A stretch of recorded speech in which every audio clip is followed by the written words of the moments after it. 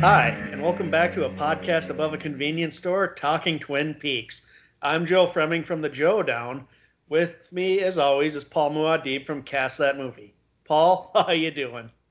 I am doing well today, sir. I love. Ugh. All right, we'll get into that. But yeah, I'm doing good. I'm doing good. How you doing? We're doing good. I'm doing all right. I just got to ask you this one question that I asked during the Fire Walk With Me podcast. Is it future or is it past? Oh, so good, right? So good. Yeah, we'll get to that because is it future? Is it past? What's going on, right? Yeah, this was so. Dear listeners, we are on part 2 of The Return. It's titled The Stars Turn and a Time Presents Itself. And this is, it's weird. This is not like the other elements of Twin Peaks because this is basically one giant 18-hour-long movie. But Right. we're going to dig into this because there's a lot going on in this episode that I forgot. Me too. Me too. And this is a very interesting one. This is and of course it deals with the Black Lodge, which everybody knows is my favorite part of Talking Twin Peaks. So Paul, why don't you kick this episode off? All right. So let me just say, first of all, I love Matthew Lillard in The Return. I really do. He's great for it.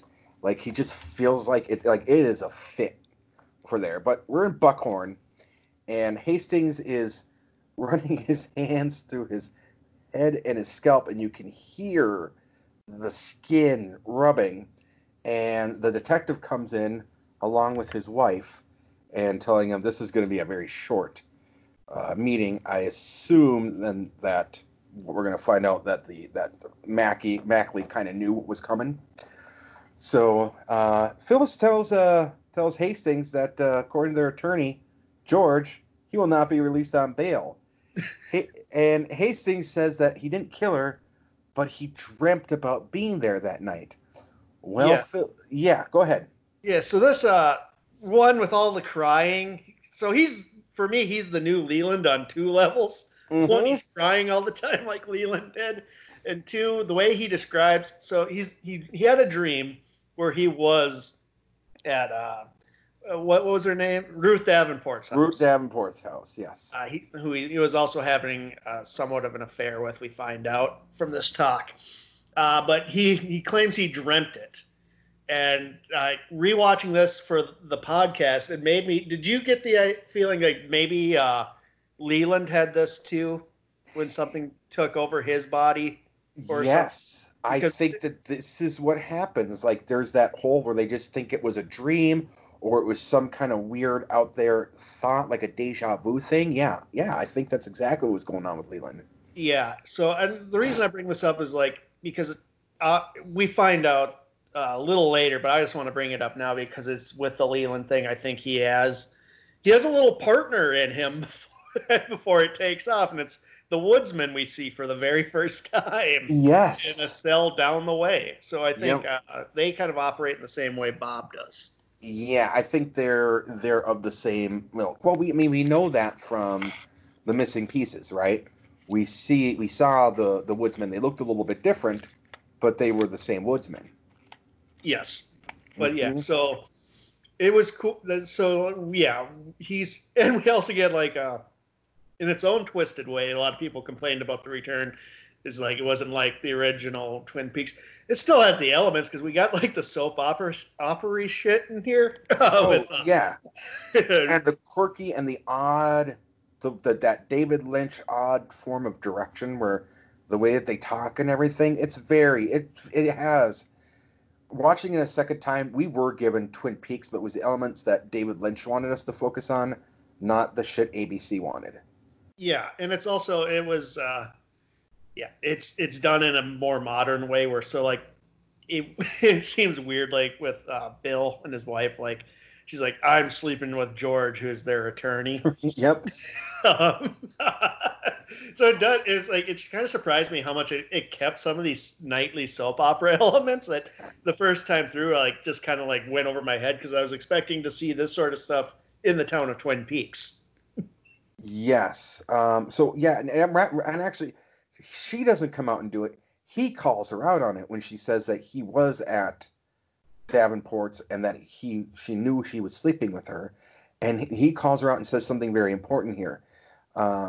He said that I knew you were having an affair with George and possibly someone else, and that little bit of possibly someone else comes into play a little bit later. Not a little bit. It's the very next scene. Well, sure, okay, fine, but yeah, but then George has to talk to the attorney that he knows is banging his wife. Yeah, yes. George, the attorney's walking in, and Bill's wife. It's like he knows. Come back to my place when you're done. You know, like flirtatiously. Yeah, oh yeah. He has this look of dread on his face, like, oh shit. Oh fuck. Yep. And she does go home, and we got Mr. C waiting for her. The other person she was possibly sleeping with. But Joe, why would he have anything to do with her? It's all part of Mr. C's plan. We'll get into like why Mr. C arranges this. A lot of it has to do with our favorite archivist. Yes. And a certain dead body we've come across. But we'll get to it when we get to that. Mr. C is he phrases things so odd in this. Just to kind of like put him as like, we know he's not of this earth, even though he looks like Dale Cooper. He says you followed human nature perfectly, which is such a weird thing to say. Like, yes. I mean, granted, if I walked by and David Lynch said that to me, like randomly on the street, I'd be like, well, that's David Lynch. And I just go about my day. But if somebody else said that to me, I'd be like, what the fuck is that? So something ran through my head on this, watching it a second time. And we haven't gotten to this part yet, but there alludes to the fact that she might be a tulpa or a doppelganger herself. Yeah, Mr. C shoots her, and the camera does this really weird thing. It's a really weird effect. It goes back to like you brought it up in Cast That Movie when you guys did Elephant Man about Lynch's love of hokey. Yes. Effects. Yes. He uses it a lot, but it works in Twin Peaks. It might not work in Dune or like something that's outside of his little world, but it works here really well. Really, really well. So yeah, I think that she, and I will get into this because this is kind of what when we get into that part of the episode, I really think that she was a helper of Cooper's, and he was done with her, and she was a loose end, and he shoots her with George's gun so he can frame the lawyer. Like, Mr. C's just a bastard. Oh, he's cold-blooded in this. He's a real Dale Cooper's turned into a real son of a bitch. Oh yeah. 25 years. Holy shit. And he does not fuck around. So then we get this weird cut, and we have no idea why we're going to Las Vegas. And Duncan calls in Roger and gives him some money and says to hire her, tell her that she has the job. And which Todd replies, why you let him do these things to you? Which Todd replies, you better not get involved with people like him. Yeah, never have someone like him in your life. Yeah. And again, like the first time watching through, like everything's like new and expansive. I think they were talking about Mr. C. Now that you and I've been through this journey before, it obviously is Mr. C. But the first time I watched it, is like, or is this a new character? Like, I had no idea what the hell was going on the first time I watched. No, I'm sure, but I can't remember who the her was though. Oh, she comes in later. She gets spoilers, everybody. She gets taken down by Ike the Spike. Oh, yes. That's right. I remember her now. Yes. And Yes. that comes a little further along. So Yes, that comes a little further along. Okay, good. I forgot about Ike the Spike. So yeah, go ahead to the next part because there's some imagery here. yeah, so we get these train tracks, and the lights are going on as the train's coming, and really reminiscent of for me at least, the stoplight Mm-hmm. from the original show that indicates danger. Yes. And not only does it have that vibe, we get the weird like Black Lodge spotlight over the center of the area of where the train. Something I didn't remember until I was watching it for this. Exactly. I'm glad you saw that too. Yes, I didn't. I had no idea. I think it's because you and I were so busy trying to absorb everything and not just going along for the ride and appreciating what was happening. Because there's something that I missed earlier too. In the going back just a little bit to when we saw Hastings in the jail cell, and we saw the dark man. And as he went away, I didn't notice, but there's a mask that he turns into like a mask and goes off camera. Yeah, it's weird. And also, before his wife enters, that extreme humming we hear later on in his office is going on in the jail cell with him. Yes. Something I didn't pick up until I was rewatching it for this too. So, yes, everybody, it's all coming together, and I guarantee you we're not going to have a grand unified theory of Twin Peaks. We're just going to be even more confused. Oh God, no. We're not going to have a unified theory, but I think we're going to be digging into some things and maybe bringing a perspective that maybe some other people didn't have. Yeah. So go on, Joe. You were saying about the train? So the train goes by, and we're at a motel, little diner area with Mr. C, that fucker Ray, Daria, and a guy, Jack, is it? Yeah, Jack. And Mr. C, you don't want to say he wants things or he needs something. He has a very this, and it's weird. And I have a theory of why he seems to have a little more personality in these earlier episodes. Mm-hmm. I have a theory why. Ooh, okay. The theory is once Cooper comes in and becomes Dougie later on, he can't coexist. He becomes a little fractured. That's theory. And I think he becomes more cold. Yeah. Theory's a little more playful with his hired goons. Mm-hmm. That fucker Ray, he has access to information that Mr. C wants because he doesn't need anything. No, and when he tells Mr. C he needs that, Mr. C goes off on a tirade. Yeah, he does not like being told he needs something. And they also bring up that there's something important coming in the next few days that he has to do by himself, and it makes Mr. C obviously uncomfortable. Mm-hmm.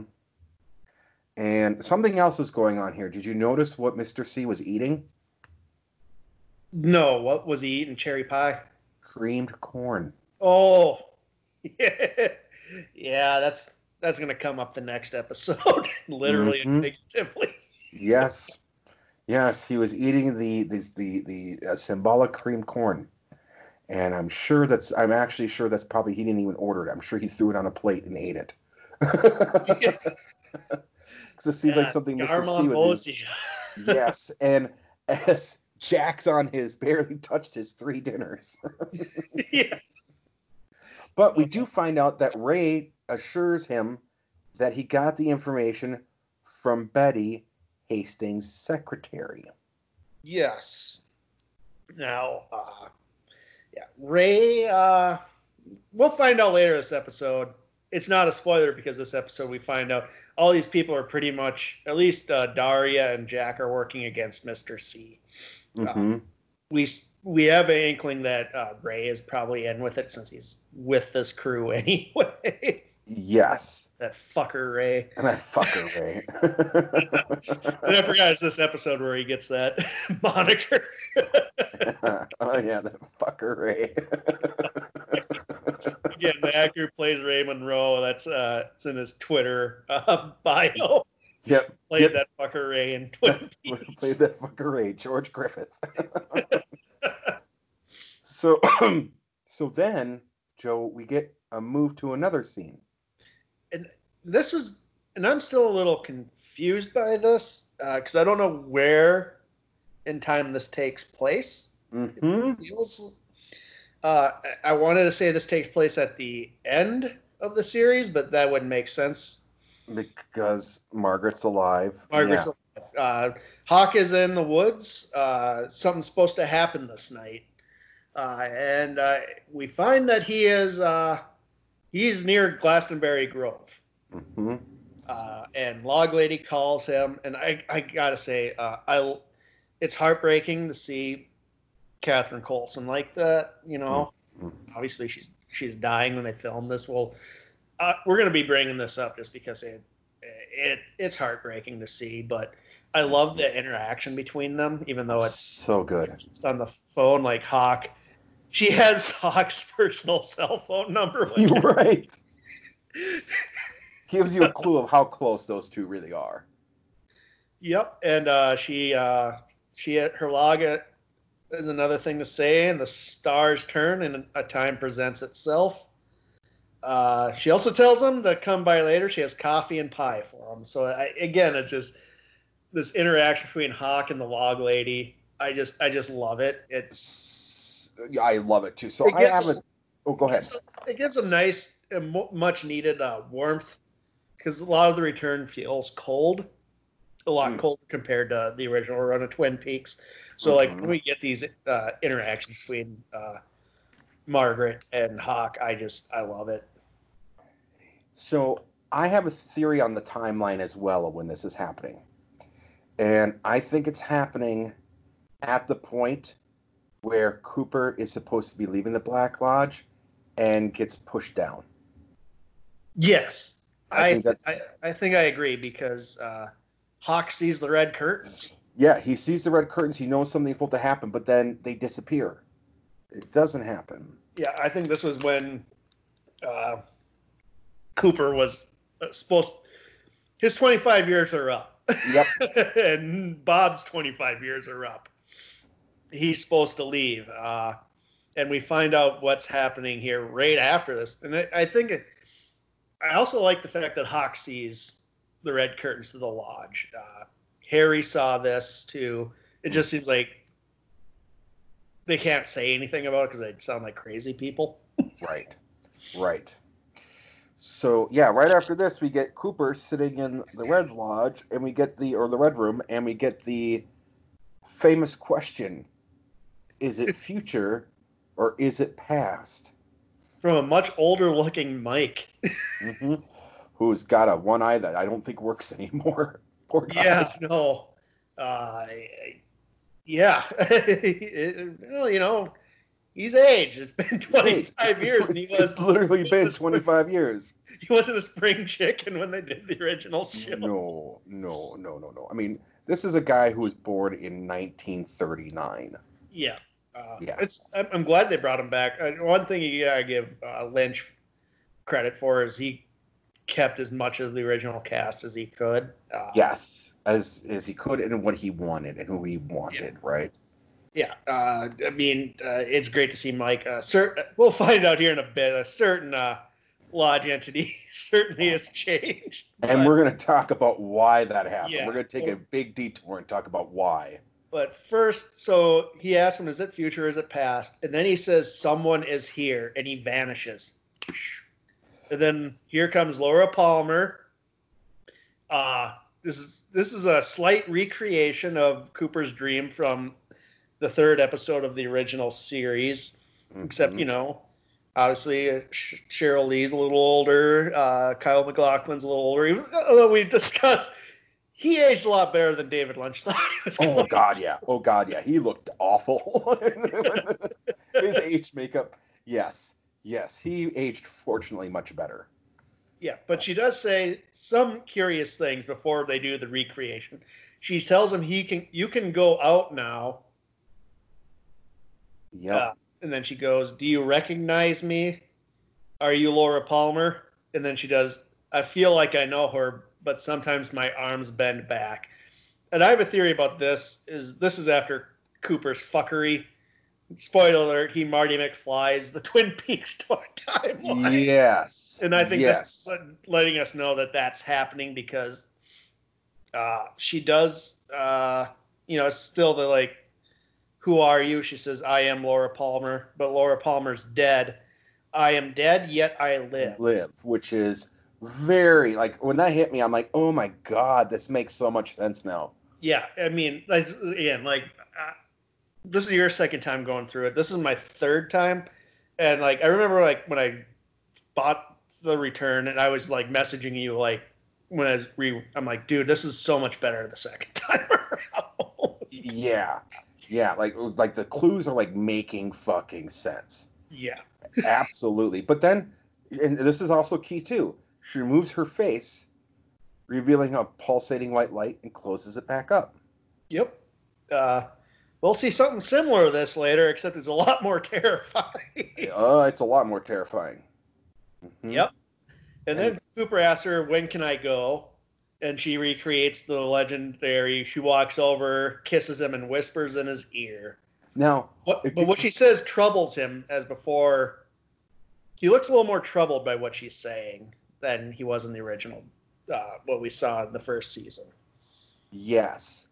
I did catch a glimpse, though. I think she whispered something funny to him at one point, because I caught a glimpse when her hand was over, and she's trying to stifle a giggle, and he purses his lips really tightly together. It's just for a quick second, and then it cuts away and comes back. It was funny. I was like, okay, she was whispering something to him that was hilarious. Yeah, I'm sure that's more of a set thing then. Yes. A clue into what, because this set forth. This is the new mystery. Yes. We'll find. It's, if you're listening to this, I hope you've already watched The Return. I think this is the start of not who killed Laura Palmer, but where is Laura Palmer? Right. And then, because what happens? She pulls back and she starts screaming, and god damn it, she needs to be a scream. She could have been the Scream Queen, man. Yeah. Like, she should have been in so many horror movies and so many, like, thrillers. She's got just that awesome scream. Her pipes, man, they're still it sounds good, just as good, if not better, as the screaming she did in the original run and Fire Walk with Me. Yeah. And we get that hokey Twin Peaks thing, but again, it works. And she's going off. Now, this now makes sense to me of where she went. Yeah, she's in Odessa now. Yep, she's in Odessa now. Exactly. And then we see just how vast, because we haven't seen how vast this lodge is. Mm-hmm. The curtains start billowing, and we see like an infinite chevron floor with the white horse, and it looks both kind of cool and looked like it was done in Microsoft Paint. Absolutely. Again, Lynch loves his hokey effects. It works here. It really works here. And then, boom, we're back to Mike, and he asks him again, is it future or is it past? So I think what's happening here as we're talking about the timeline is because Mike is used to what the timeline is. He's trying to figure out from Cooper where he's at and what he's experienced so far on his linear time. So I think that's why when he sees them both times, he's like, is it future or is it past? And he's trying to figure out what he can reveal to Cooper and what he can't. Yeah. We've described this before when we think the Black Lodge is. It's a lot like Slaughterhouse 5. They're unstuck in time like Billy Pilgrim. Mm-hmm.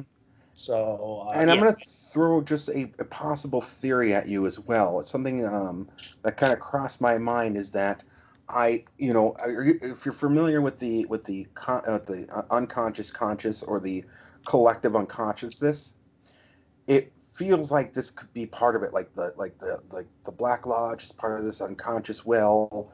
The White Lodge is part of this, is part of the light in the unconscious well.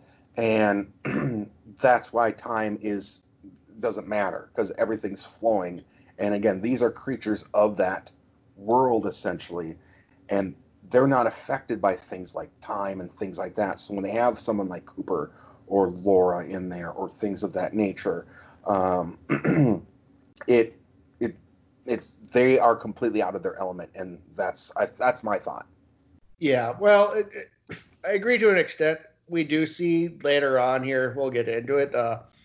Mike and the arm do seem jarred because things are changing that they did not know about, which I think I chalk up to Cooper's Marty McFly fuckery. Yes, yes, absolutely, because the arm tells him. Well, let's get to the arm. Yeah, let's get to the arm.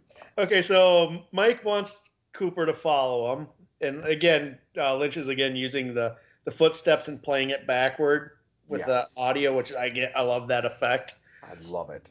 And he brings Cooper to the bubblegum tree. The bubble gum tree. The evolution of the arm.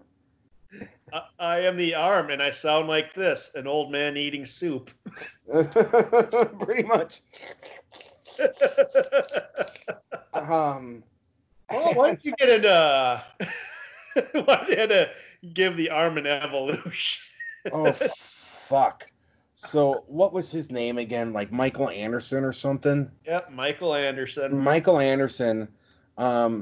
He has. I mean, obviously, he's the arm. I mean, you can tell. You look at him. There's some problems there, right? I mean, there's some physical and mental issues there, and 25 years have not been kind to him. Saying this very politely. He wanted $1 million from David Lynch to come back because he said he can't do this without him.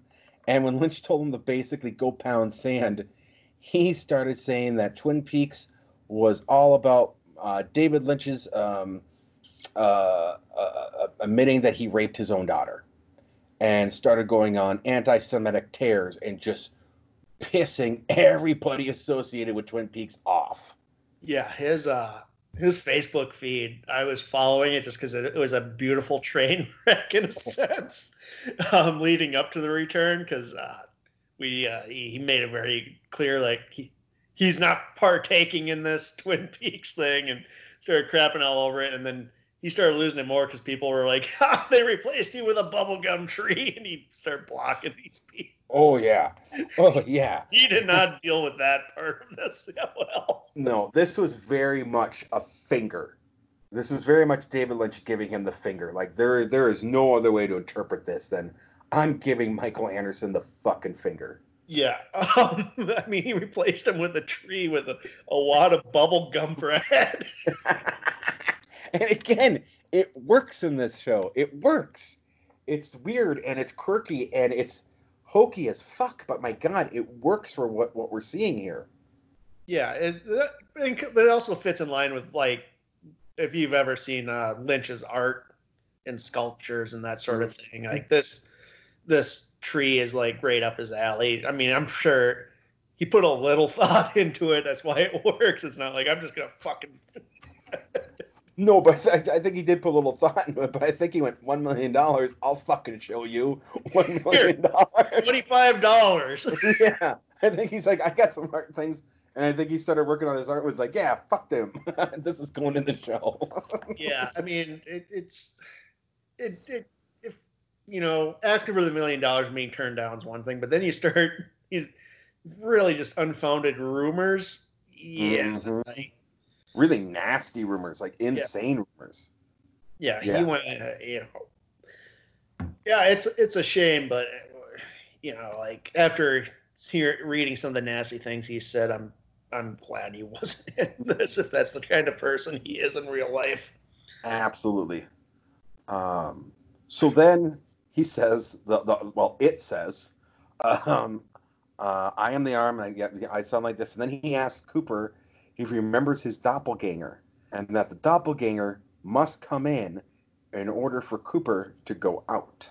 Yeah, and Lynch uses some of the footage from the season 2 finale of Cooper being chased by himself. Yes. Which is funny because the doppelganger runs really weird. He runs like Tom Cruise. I don't know if you watch YouTube videos of Tom Cruise running. It runs exactly like that. Yeah. Yes, it does. And when he says that, Mike also looks a little troubled by all this is going on. He's just, I think he senses something's afoot here. Mm-hmm. And now we go back to Mr. C. Oh, Jesus Christ, this Jack. fucking scene. What the fuck is this scene? All right, go on. I don't know, man. He just starts smushing his face like he's like a little kid. I know. He closes the door. He hands him the keys. He's like, Jack, come here. And grabs his mouth and just starts stroking his face. And I assume he's doing some kind of Black Lodge Bob shit to his head. That's all I can assume. I think he's just fucking with him before he kills him. You think so? I think that's just one of those Lynchian quirks, like in Fire Walk with Me, when Lynch puts his hand over his face when he's still talking to Chet. I think it's just Lynchian weirdness. I don't think that it has really anything. I think it was just, I want you to rub his face weird. All right, David. Action! And then Mr. C goes back to his hotel room where Daria's on the phone, obviously concerned and paranoid. We see something's afoot with his hired goons. Mm-hmm. And we know that because, she hangs up and she tells him she was talking to Jack. She was talking to Ray. Ray. We find out Ray never met up. He was supposed to meet up with Mr. C. Turns out Ray got arrested, bringing guns over state lines at the worst possible time. Yeah, but we also found out that Mr. C is he has the recording of their conversation they just had. Yes. Yep. This guy, I mean, well, remember, we know he's running $1 billion crazy operation. And he is wicked smart. So, yeah, I don't doubt that he had his... He has the skill and cunning of the real Dale Cooper. Mm-hmm. So, yeah, he had that. I'm sure he had that wire tapped right away. Dari has a rough go here for a while. He wants her 45. And then he's like, Daria, Jack's dead. I killed him 2 hours ago after he wired the car. She just freaks. She just freaks. And what does she get for her trouble? Smashed head against the bedboard. Yeah. Fuck. Oh. And then he plays he plays the recording back, and they were assigned to kill him by a man named Jeffries. Yes. Which we know is, we know of a Philip Jeffries. And he now Ray's basically saying, you got to fucking off him. And what does Daria try to do? Escape again. And what does she get with her problem? Smacked against the headboard 3 times. Yeah. He's playing with her. Oh, yeah. He's totally toying with her. He's just toying with her. But he wants to know, they were hired to kill him. He wants to know who hired her and Ray to kill him. Mm-hmm. She admits that they're splitting $500,000, but she doesn't know where it's coming from. Right. I'm sure. I don't know how much she knows. We don't get a whole lot of time with Daria in this show. No. So he tells her about this thing. He's like, I'm supposed to get pulled back into what they call the Black Lodge. So he's he's dropping weird information on her, and he pulls out a card. It's an ace of spades with a weird alien thing head on that. We later find out that's Judy. Yep. Or, his weird drawing of Judy. Yes. And he's upset with that prison thing with that fucker Ray. Because Ray's in he's in South Dakota federal prison. Yep. He's in Yankton. Ray's in Yankton prison, which is on the eastern side of South Dakota. Yep. Buckhorn, we find out, fictional town, but it's on the western end of South Dakota. Yes, Buckhorn is fictional.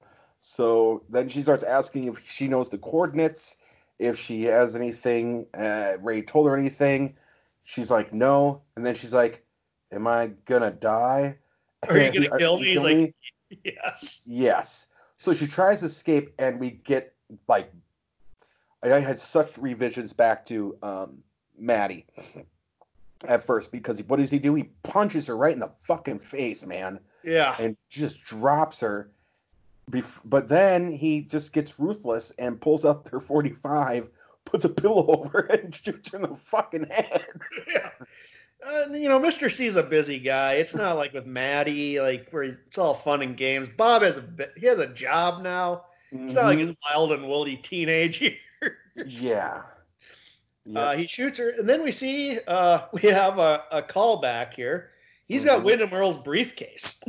Yes, he does have Wyndham Earl's briefcase, but he calls the guy who he thinks is Jeffries. Who do you think it is? Because I know it's not Jeffries. I have an idea of who this is. I'm going to tell you exactly who it is. It's fucking Albert. That's Miguel Ferrier's voice. Yes. Yes.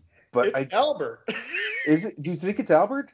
He admits later on that he's doing a side thing with Jeffries to capture Cooper. That's right. Yes. Okay. So it's Albert. Surprise, everybody. Albert's fucking with Mr. C. Yeah, Albert's been fucking with him because Albert even tells him, "You're going back in tomorrow." Yep, you're going back in tomorrow, and Bob will be with me again. Yep.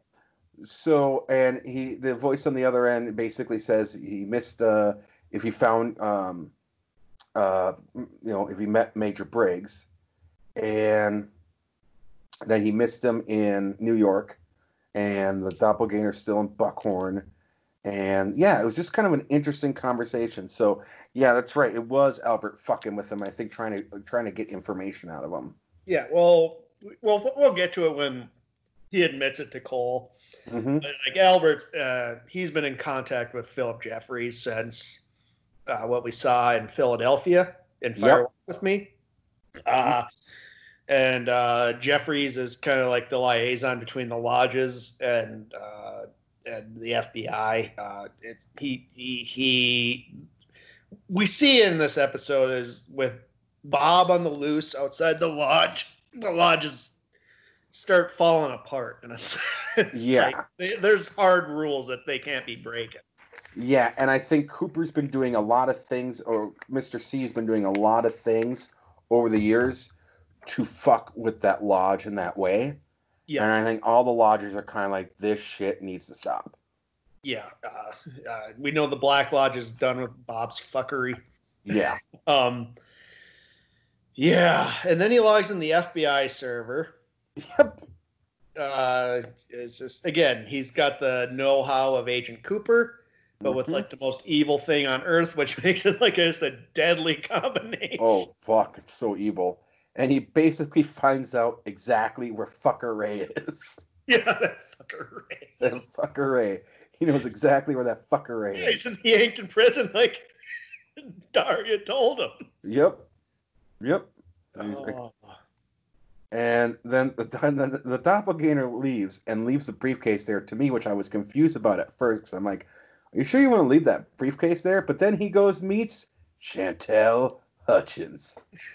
This is this is one of the second most disturbing thing in this series. Oh, you mean when he's telling her how wet she is? Yeah. Oh, God. Just like awkwardly grabs her by the pussy and says, nice and wet. Jesus Christ. Yeah, and Chantel's played by Jennifer fucking Jason Leigh. I love her in this. I love her in this. And then and Tim Roth, who plays her husband. Her husband, yeah. Yeah. And it's amazing because he's like, hey, as he's grabbing her and telling her what she is, you and your husband need to be here when I tell you.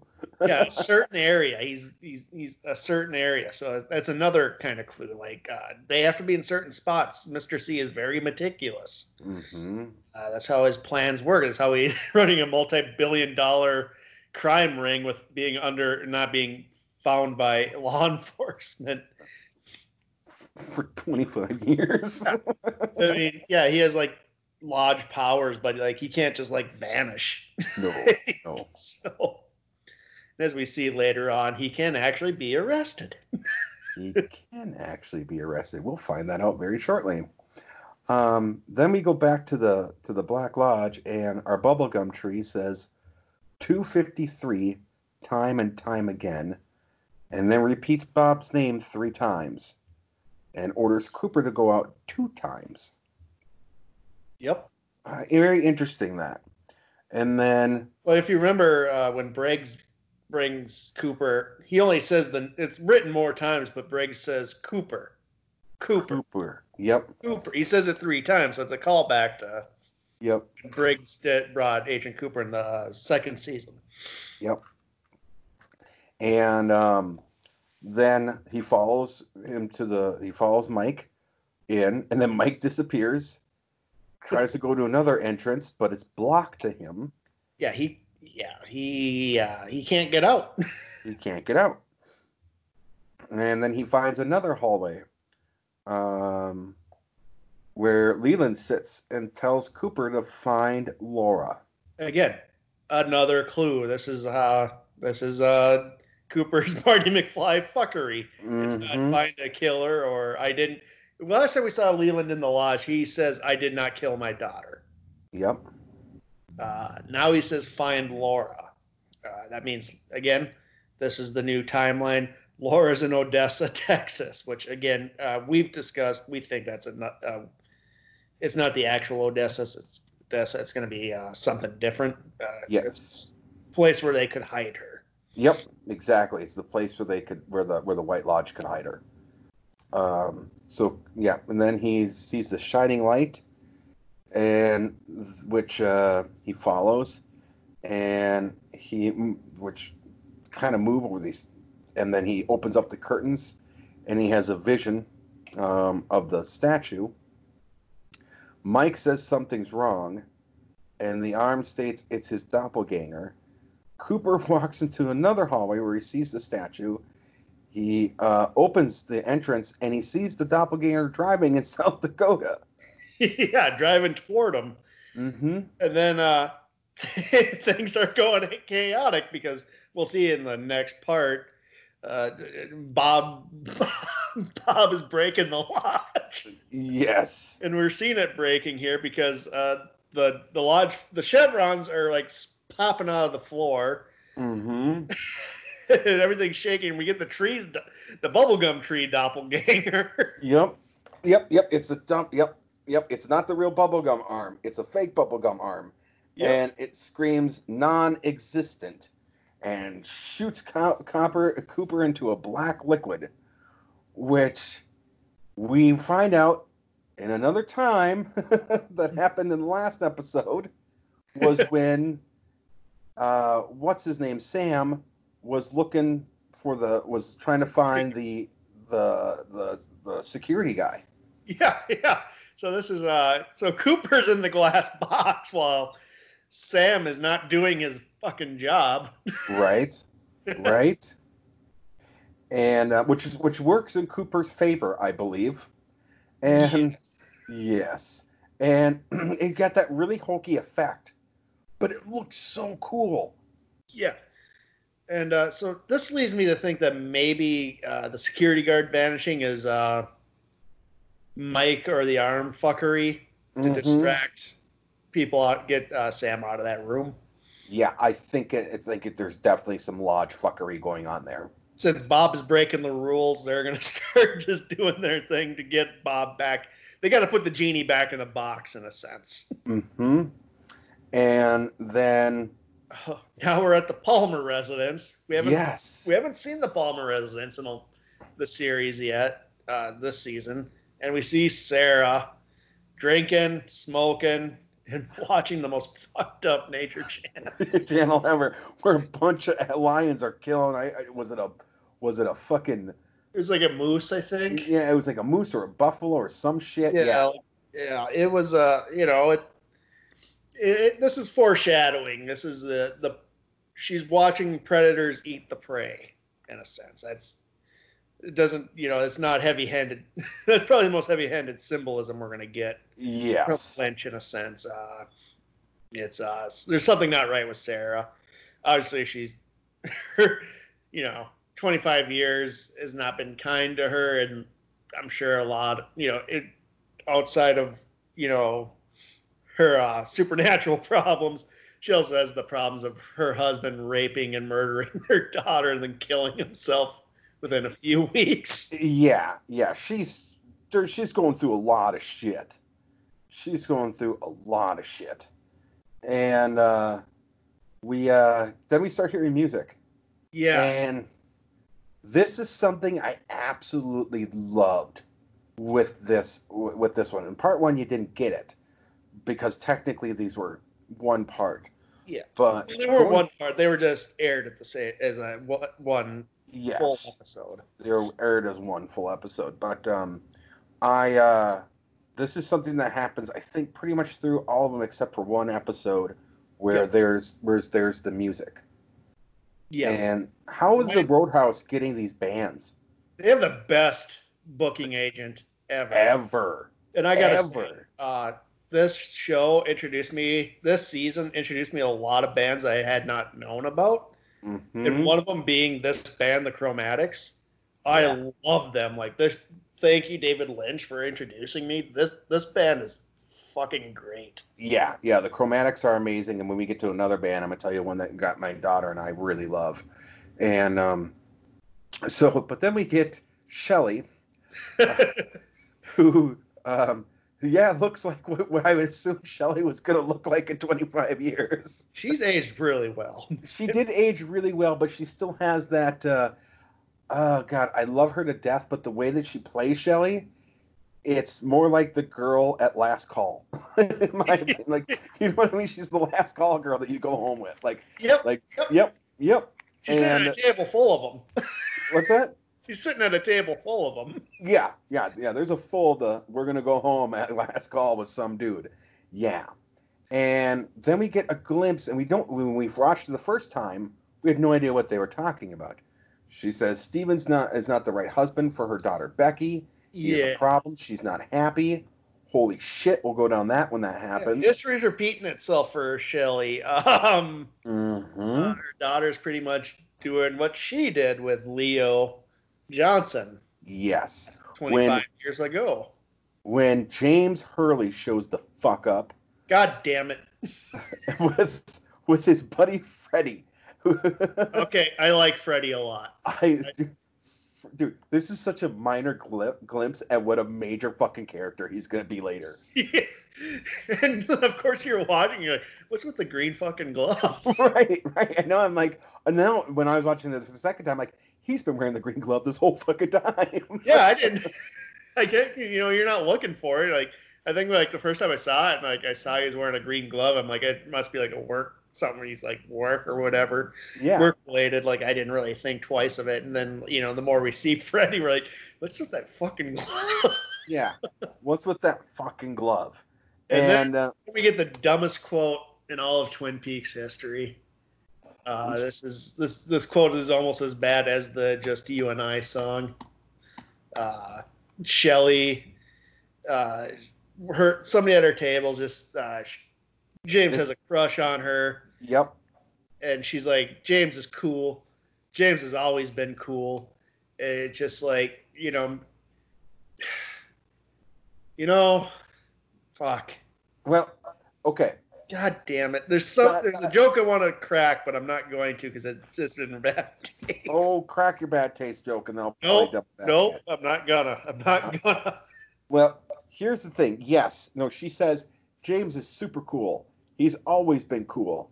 And the one thing I liked about that was the look of James and her and being able to go back 25 years and see and like think about, wow, there always kind of there was this mutual respect between Shelley and James. Yeah, and that was share a scene in the original the show. What's that? Do they even have a scene together in the original run of the show? I think when he's in the double R one time, yeah, when the double R one time, And But we also have to remember Shelley is Secret History and Final Dossier lets us know that she's about the same age as all these people. She just dropped out of high school. Yes. To marry Leo. Leo. She was in the same grade as Audrey and the rest of them. Yep. And it's something the original show really didn't tell us, but it's so. Well, it was implied, but it never really said it, right? Yeah, they never really said it. I always thought, when I first saw this original series, I thought she might have been a few years older since she's not in school and working at the diner and all that. Plus, she looks a little older, little whatever. Not like she looks old, but she just seems a little, more mature compared to the Donna and Audrey and all that. Yes. And then she also makes a comment that he had a motorcycle accident and wasn't quite the same afterwards. Oh God! Yeah, maybe that. The only regret I have is the motorcycle accident finished the job. What's interesting to me, we also see Jacques Renault tending bar. Yeah. It's his twin brother, right? Is his twin brother, Jean-Michel? Jean-Michel. Yes, Jean-Michel Renault. But yeah, that was fucking weird. Like, wait a minute, what dimension are we in? But this is also a clue of what the fuck's happening here. That Cooper is fucking with shit, and he's going to be fucking with shit. And then we get Red. I just want to say too, because time is fracturing from what the events of what's going on with the lodge and what Cooper's doing, and we're seeing this with Lynch will throw in like weird kind of glitchy things. They'll kind of like inform us like, oh, this is time getting all fucked up and distorted. Mm-hmm. He does it. It's subtle at times and not so subtle at other times. But yeah, it's Cooper. Apparently, never saw Back to the Future trilogy. If he did, he would know that you don't do this sort of thing. Otherwise, you end up with your mom trying to fuck you like Marty McFly did. Yeah. He tried to fuck his mom. I mean, and the weird thing is, he was gonna fuck his mom. Yeah. That was the more disturbing part. Yeah, he was gonna. Calvin Klein was gonna do it. Calvin Klein was gonna bang that bee, and I really think that this went into Robert Zemeckis' Oedipus complex. I really think that's what the Back to the Future trilogy is about. Still, best movie trilogy of all time. Oh, it's fantastic what they did with it. Yeah. But then we get Red, played by one Balthazar Getty. Yeah. Who I love. I loved him in Lost Highway, which is what he used to do with was the last Lynch movie he was in. Yeah, we don't get a lot of him. We just see that he is Shelley's new kind of guy. Yep. In a sense, again, she's. We'll find out he's a lot like Leo. Yeah, she's in the drug trade. Yeah, she can't. She's so damaged. She can't have a decent relationship.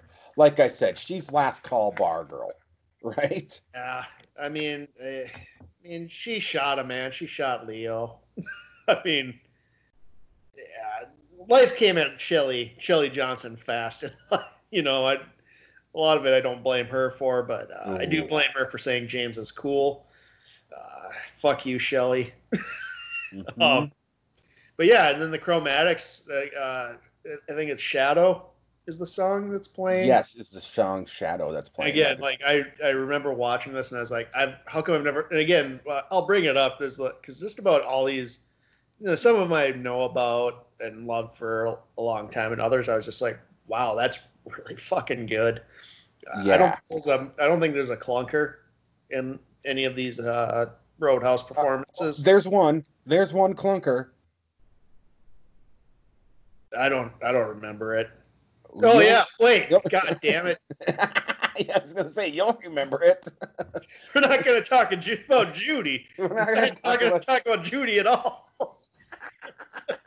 That song is Judy, all right? You blocked it. You watched the thing 3 times. But you blocked stupid. I've watched it once and I remember that shit because I was traumatized. I tried to forget, and then you reminded me. Yeah, Yes. and then the episode ends, and this episode is in memory of Frank Silva, who played Bob and traumatized Paul and I's childhood. Yes. And Frank, like I said, he terrorized us, but he was like the nicest guy. Everybody, all accounts of him, was just like the nicest man in the world. Yeah, and he brought his mom to the premiere of Fire Walk with Me. Yep. Brought his mom to the premiere of Fire Walk with Me. I mean, that's a weird movie to bring your mom to, but and he was actually worked with David Lynch for a while. He did he was the prop master and set decorator on Lynch's Dune and Wild at Heart.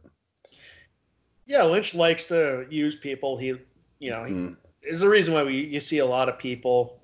Kyle MacLachlan probably being the one Jack Nance has probably done more projects with Lynch than Kyle, but Kyle's probably in second place there with that. Mm-hmm. He sticks with the people he likes, and it's kind of nice to see.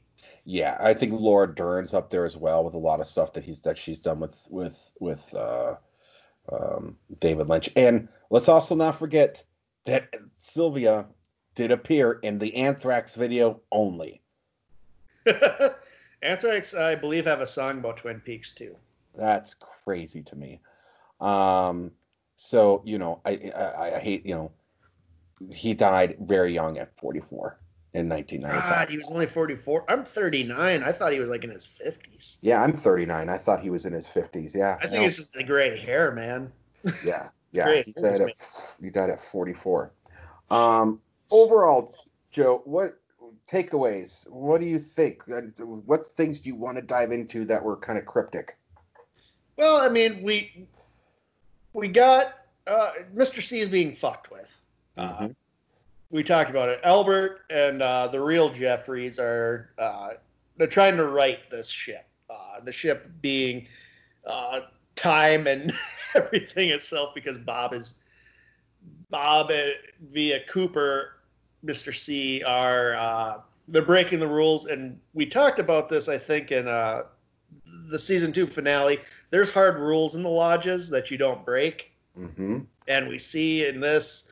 And especially, I think it's the next episode. I believe so as well. I want to say it's that because how Cooper eventually gets out. It's not. You don't want to be breaking these rules. Yeah. No, you do not. No, you do not. It's so. But again, Mr. C is he's a real son of a bitch. Holy shit. Mr. C is a son of a bitch, and we're going to find out just what a son of a bitch he is. Let's talk a little bit. Just want to go through the music again, because I think we could go into all the time, but the music that's going to come from the Chromatics. It's going to come from the Cactus Blossom. That's another band. Cactus Blossoms, that Mississippi song. Mm-hmm. Love it. I love that song. The Nine Inch Nails. The Nine Inch Nails. Sharon Von Etten. Trouble. Orivar Simone. Hudson Mohawk. Rebecca Del Rio. I see Rebecca Del Rio back in the Lynch thing too. Last time we saw her was in Mulholland Drive. Mm-hmm. Yes, it was. And we got Leslie, the Vales, and Edward Louis Severson III. Otherwise known as Eddie Vedder, which I love that song. I do too. I like Pearl. I'm not a huge fan of Pearl Jam, right? I like them. They're good. My thing with Pearl Jam is they're kind of like the Stones to me. They're solid rock band. I've seen them live twice, maybe 3 times. They're one of the best live bands I've seen. There's like bands that I love to see live, but I really don't care about their studio stuff. Clutch mm-hmm. being another one. I saw them last year. Phenomenal live band. I couldn't give 2 shits about the studio albums. Right. But Out of Sand is such a good song. Oh my God, it's fucking brilliant. and it works. I mean, first of all, I can relate to the song as we're getting older, right? Like this song is all about Eddie Vedder coming to terms with him getting older. But that song is like to me the summation of this fucking season as well. Like Yeah. it just fits perfectly. And then we'll see Julie Cruz with the Chromatics. Yeah, and she'll raise another stink about how Janet did that too. Oh God, yeah, she will. I don't blame her. Look, she has Julie Cruz has she doesn't have the best relationship with David Lynch, No, no. but also she's playing in his sandbox, so I mean, you take what you take, I guess. It's his show. He's whatever.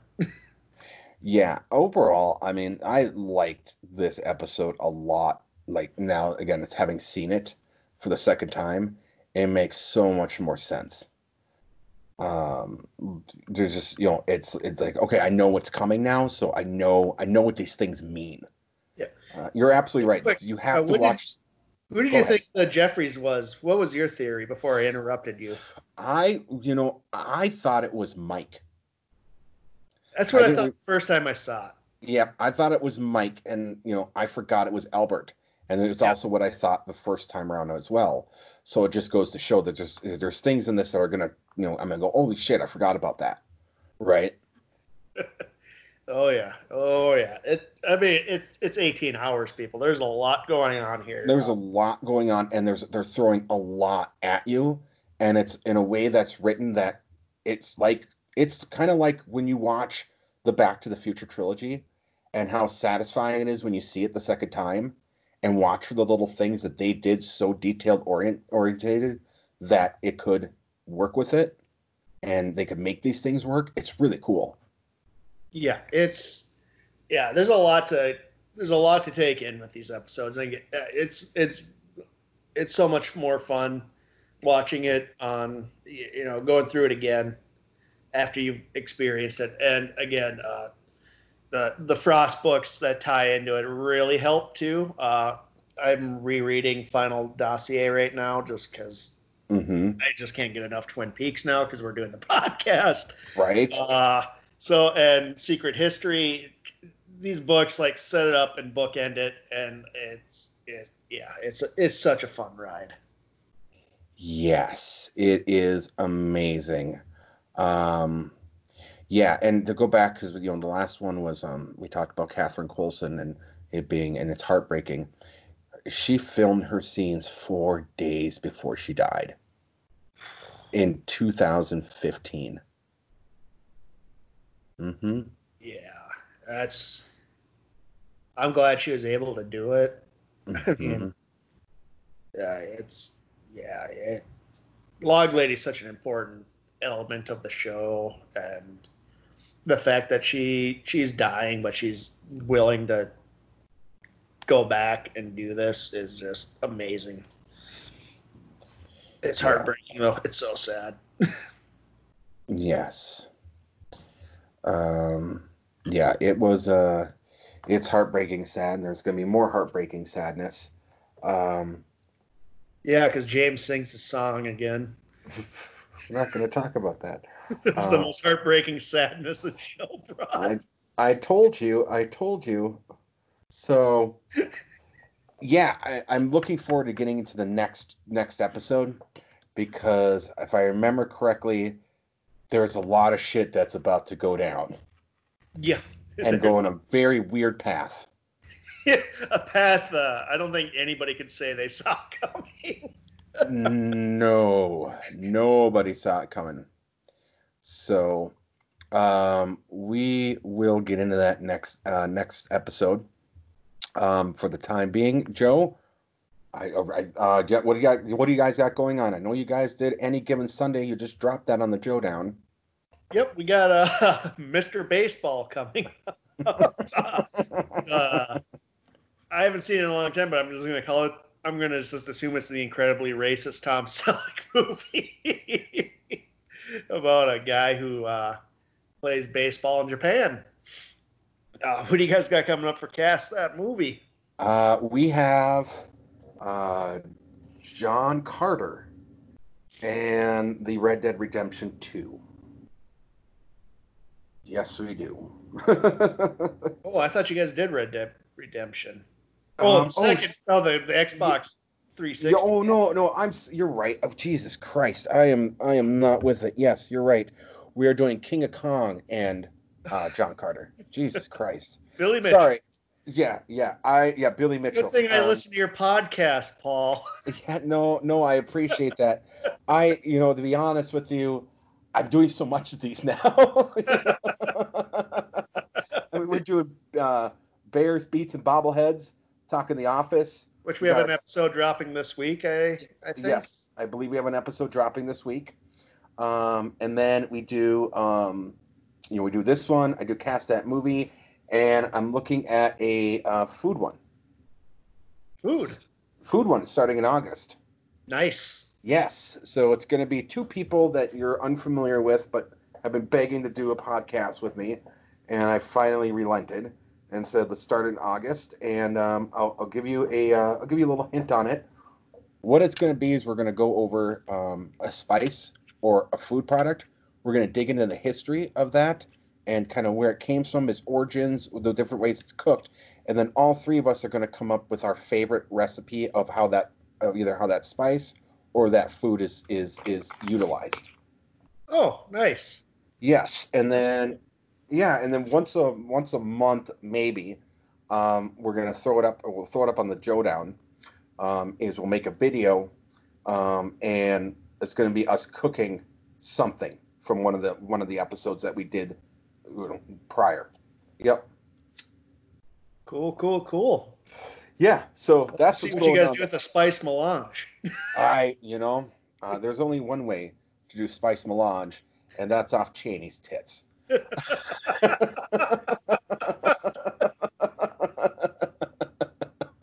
Oh.